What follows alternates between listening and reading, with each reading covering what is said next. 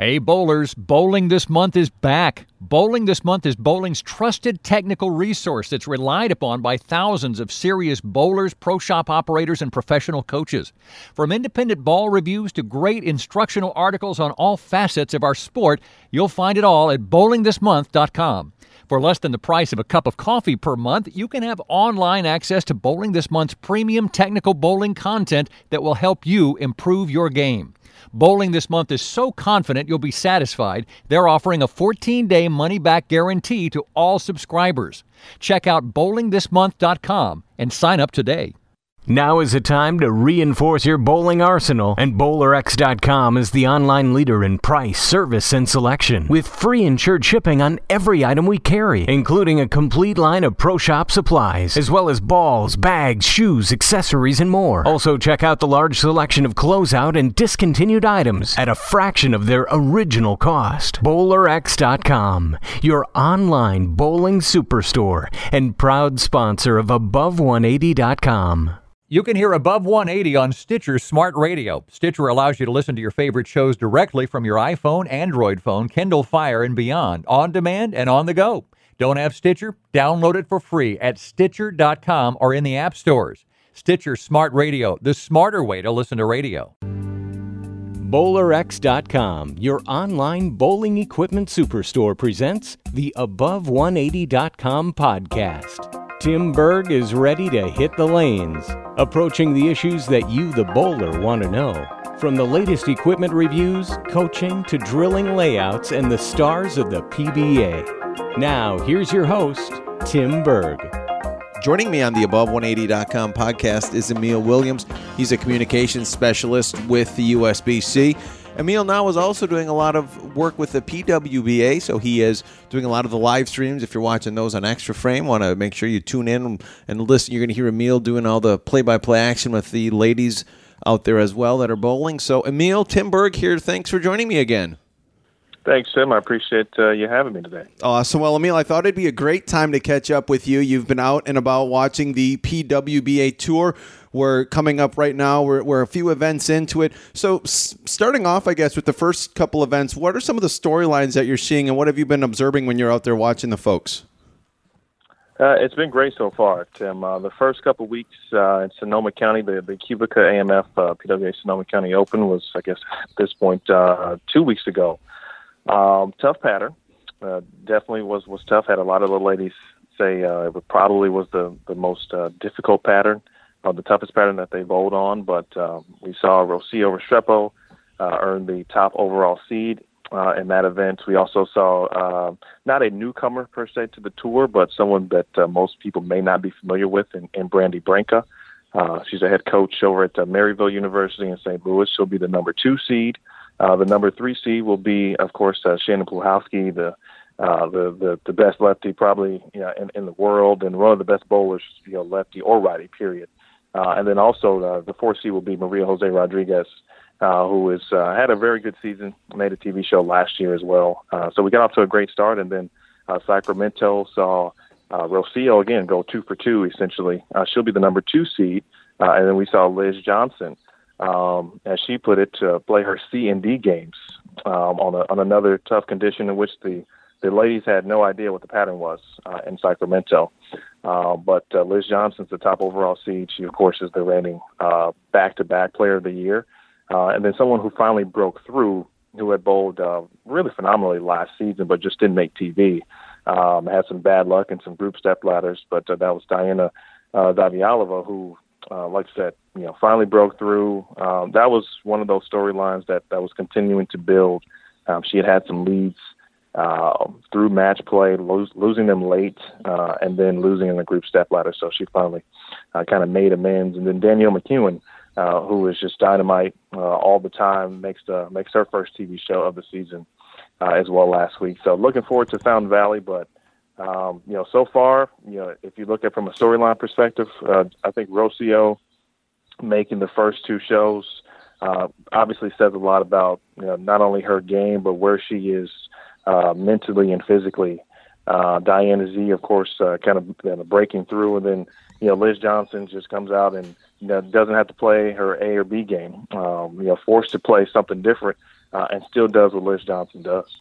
Yeah, so you mentioned Rocio. Is there something, did she say that she's kind of been working on and fine-tuning some things, or is it just she had a little bit of bad luck last year and didn't make as many shows as she'd have liked to, or is there something that's really clicking in her game so far? For her, I think she won her first 2 titles last year at the Great Detroit Open, and then the St. Petersburg Clearwater Open, and then throughout the season, just being consistent and continuous, was runner-up for Player of the Year. I think that's one of those things where a lot of people may not know or didn't realize that she was runner-up for Player of the Year. So she finished second in points behind Liz Johnson. So the season was there essentially, and she's taken that and has certainly carried it over. Now, I don't think it's anything in particular, but more of just kind of continuing to do what she does, believe in herself. She's got all the confidence in the world, and just continuing, I think, to just trust her own game, trust her instincts, trusting her ball motion, and different things like that. So I don't think anything specific, but kind of if Rocio goes down her checklist, I think she's kind of covering all the bases for her that she needs. So I want to take this time to talk about a great new app that's out there. It's called Track My Roll, and it's a great app that you can use, and it's the first and only mobile shot tracking app that's out there. This app works with or without a tripod, which I know myself doing the videoing, sometimes it's a challenge if you don't have that tripod available. Provides a lot of great data for you, such as ball path, laydown, break point, average speed, launch angle, entry angle. Look, folks, if you're looking to improve your game, this is something you're definitely going to want to download. This is recommended by USBC Gold Coach and international coaching consultant Ron Hatfield. It's available on Android, and it's also available on iTunes. So please make sure you check out this app. It's really cool. It lets you compare shot graphs from different bowling balls. So you're going to see how much one ball is the entry angle of the one ball versus the other ball on the exact same pattern. So this is a very great tool. Coaches, I know you listen to a lot of these too. Make sure you check this out as well. A great way to help your students out there. If you're a bowler, though, make sure you download this as well. And again, just go to the App Store. Again, check out Track My Roll. And of the players who are maybe rookies or people, it's maybe their second year out on tour, who are you seeing that you're kind of taking note of when you're watching and doing all the calling of the action? Well, I think this year's rookie list was kind of long. We had some, and there are some rookies right now. Daria Pająk from Poland, who went to Weber International, is someone always to keep watch. Dynamite game. Amanda Fry, she actually bowled very well, almost made match play last week. Robin Renslow as well, also from the Northern California area. Both of them went to Vanderbilt as well. We saw Brittany Smith from Grandview University. She finished 5th last year at the Greater Detroit Open. We saw her for the first time in Sacramento as well. And actually, Robin Renslow led after round 1. So I think this year's rookie list is very competitive.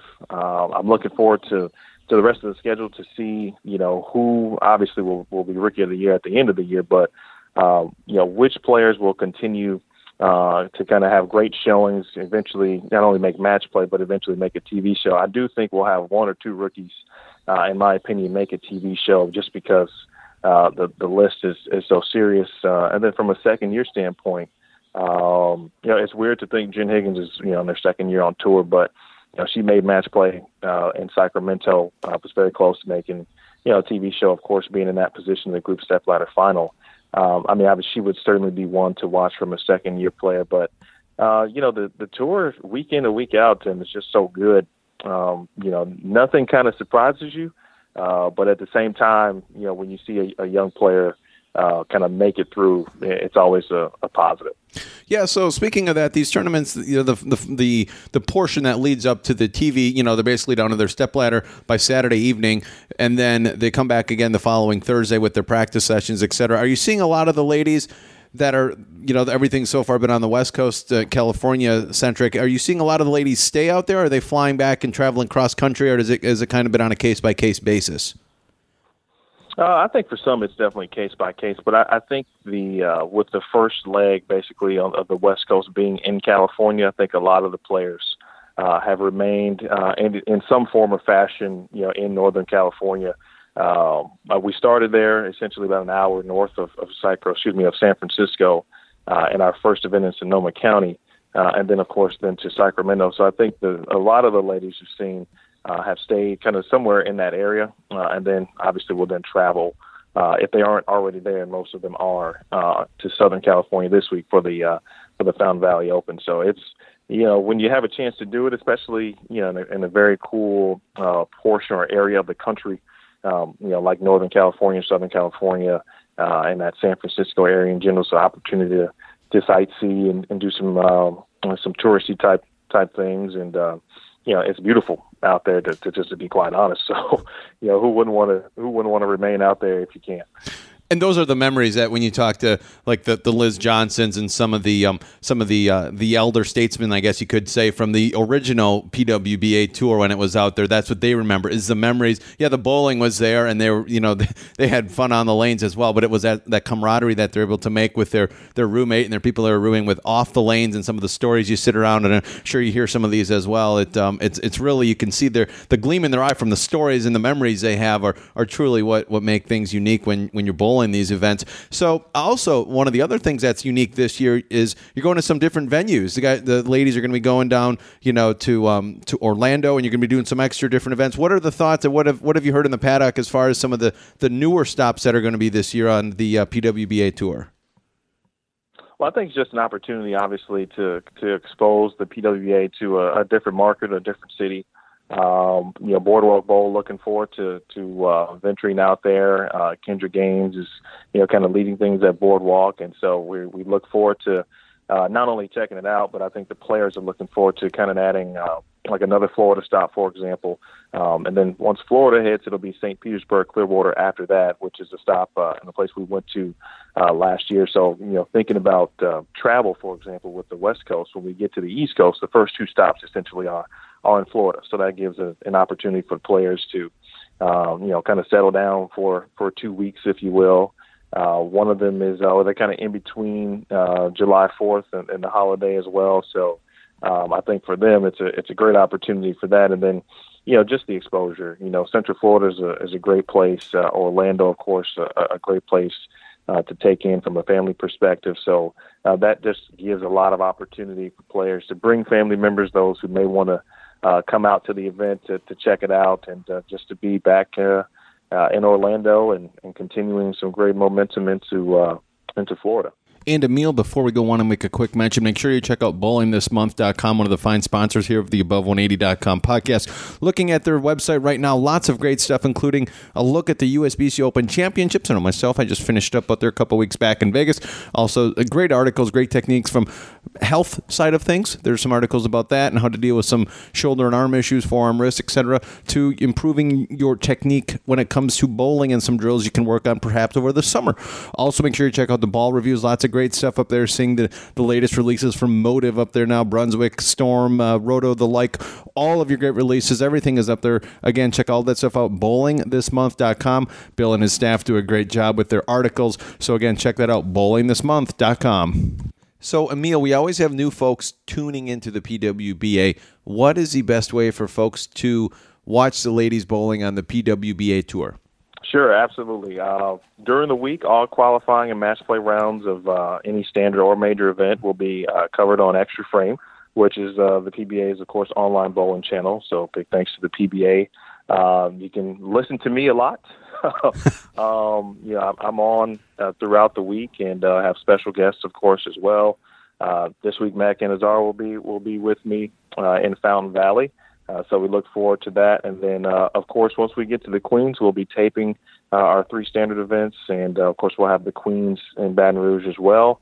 And then our TV schedule will start essentially on CBS Sports Network with the first show, of course, Tuesday, May 23rd with the Queens. And then June 6th with the Cubica AMF PWBA Sonoma County Open. Then really every Tuesday after that, with the occasional Sunday for a particular major, will be PWBA Tuesday, essentially. So you can check all of that out. Be sure to check out PWBA.com. You can check out, of course, extraframe.tv. That's extraframe.tv. And anything else you need, PWBA.com has all the answers. Exactly. And all of the finals you're talking about will be on CBS Sports Network. So make sure you check with your local cable provider as to where to find that. And I know they even have a nice little app that you can use as well to watch all that stuff there. So I know a lot of times people are curious, but that's where you can find everything. Great stuff, Emil. Thought it'd be great to bring you on. Maybe we'll do this a couple more times over the summer, just kind of be our eyes and ears on the ground there at the PWBA women's events. I know when I was able to come out a few years back, in fact, the last couple of years I made an event. I'm going to have to see if I can do it again this year, just to observe and watch and stuff. But it's really exciting and a fun atmosphere to be a part of. So I know you're putting in some long hours and long days and long weeks, but I'm sure you're also enjoying yourself and following and covering the PWBA ladies out there. Absolutely. Once the days and the minutes go by, you don't really think about it. I mean, we get a chance to showcase and be around the best, ladies in the world, literally. It's great to be around them every week, and some of the memories that they make, for me or for the staff, for example, are long-lasting as well. So, definitely, let me know. I'll be happy to come on a couple of times throughout and kind of give updates and see where things are. As we get closer, obviously, we'll be talking about Player of the Year, Rookie of the Year, and different things like that. So definitely look forward to it. Awesome stuff, Emil. I want to thank you for joining us on the Above180.com podcast. All right, Tor. Thanks, Tim. Appreciate it.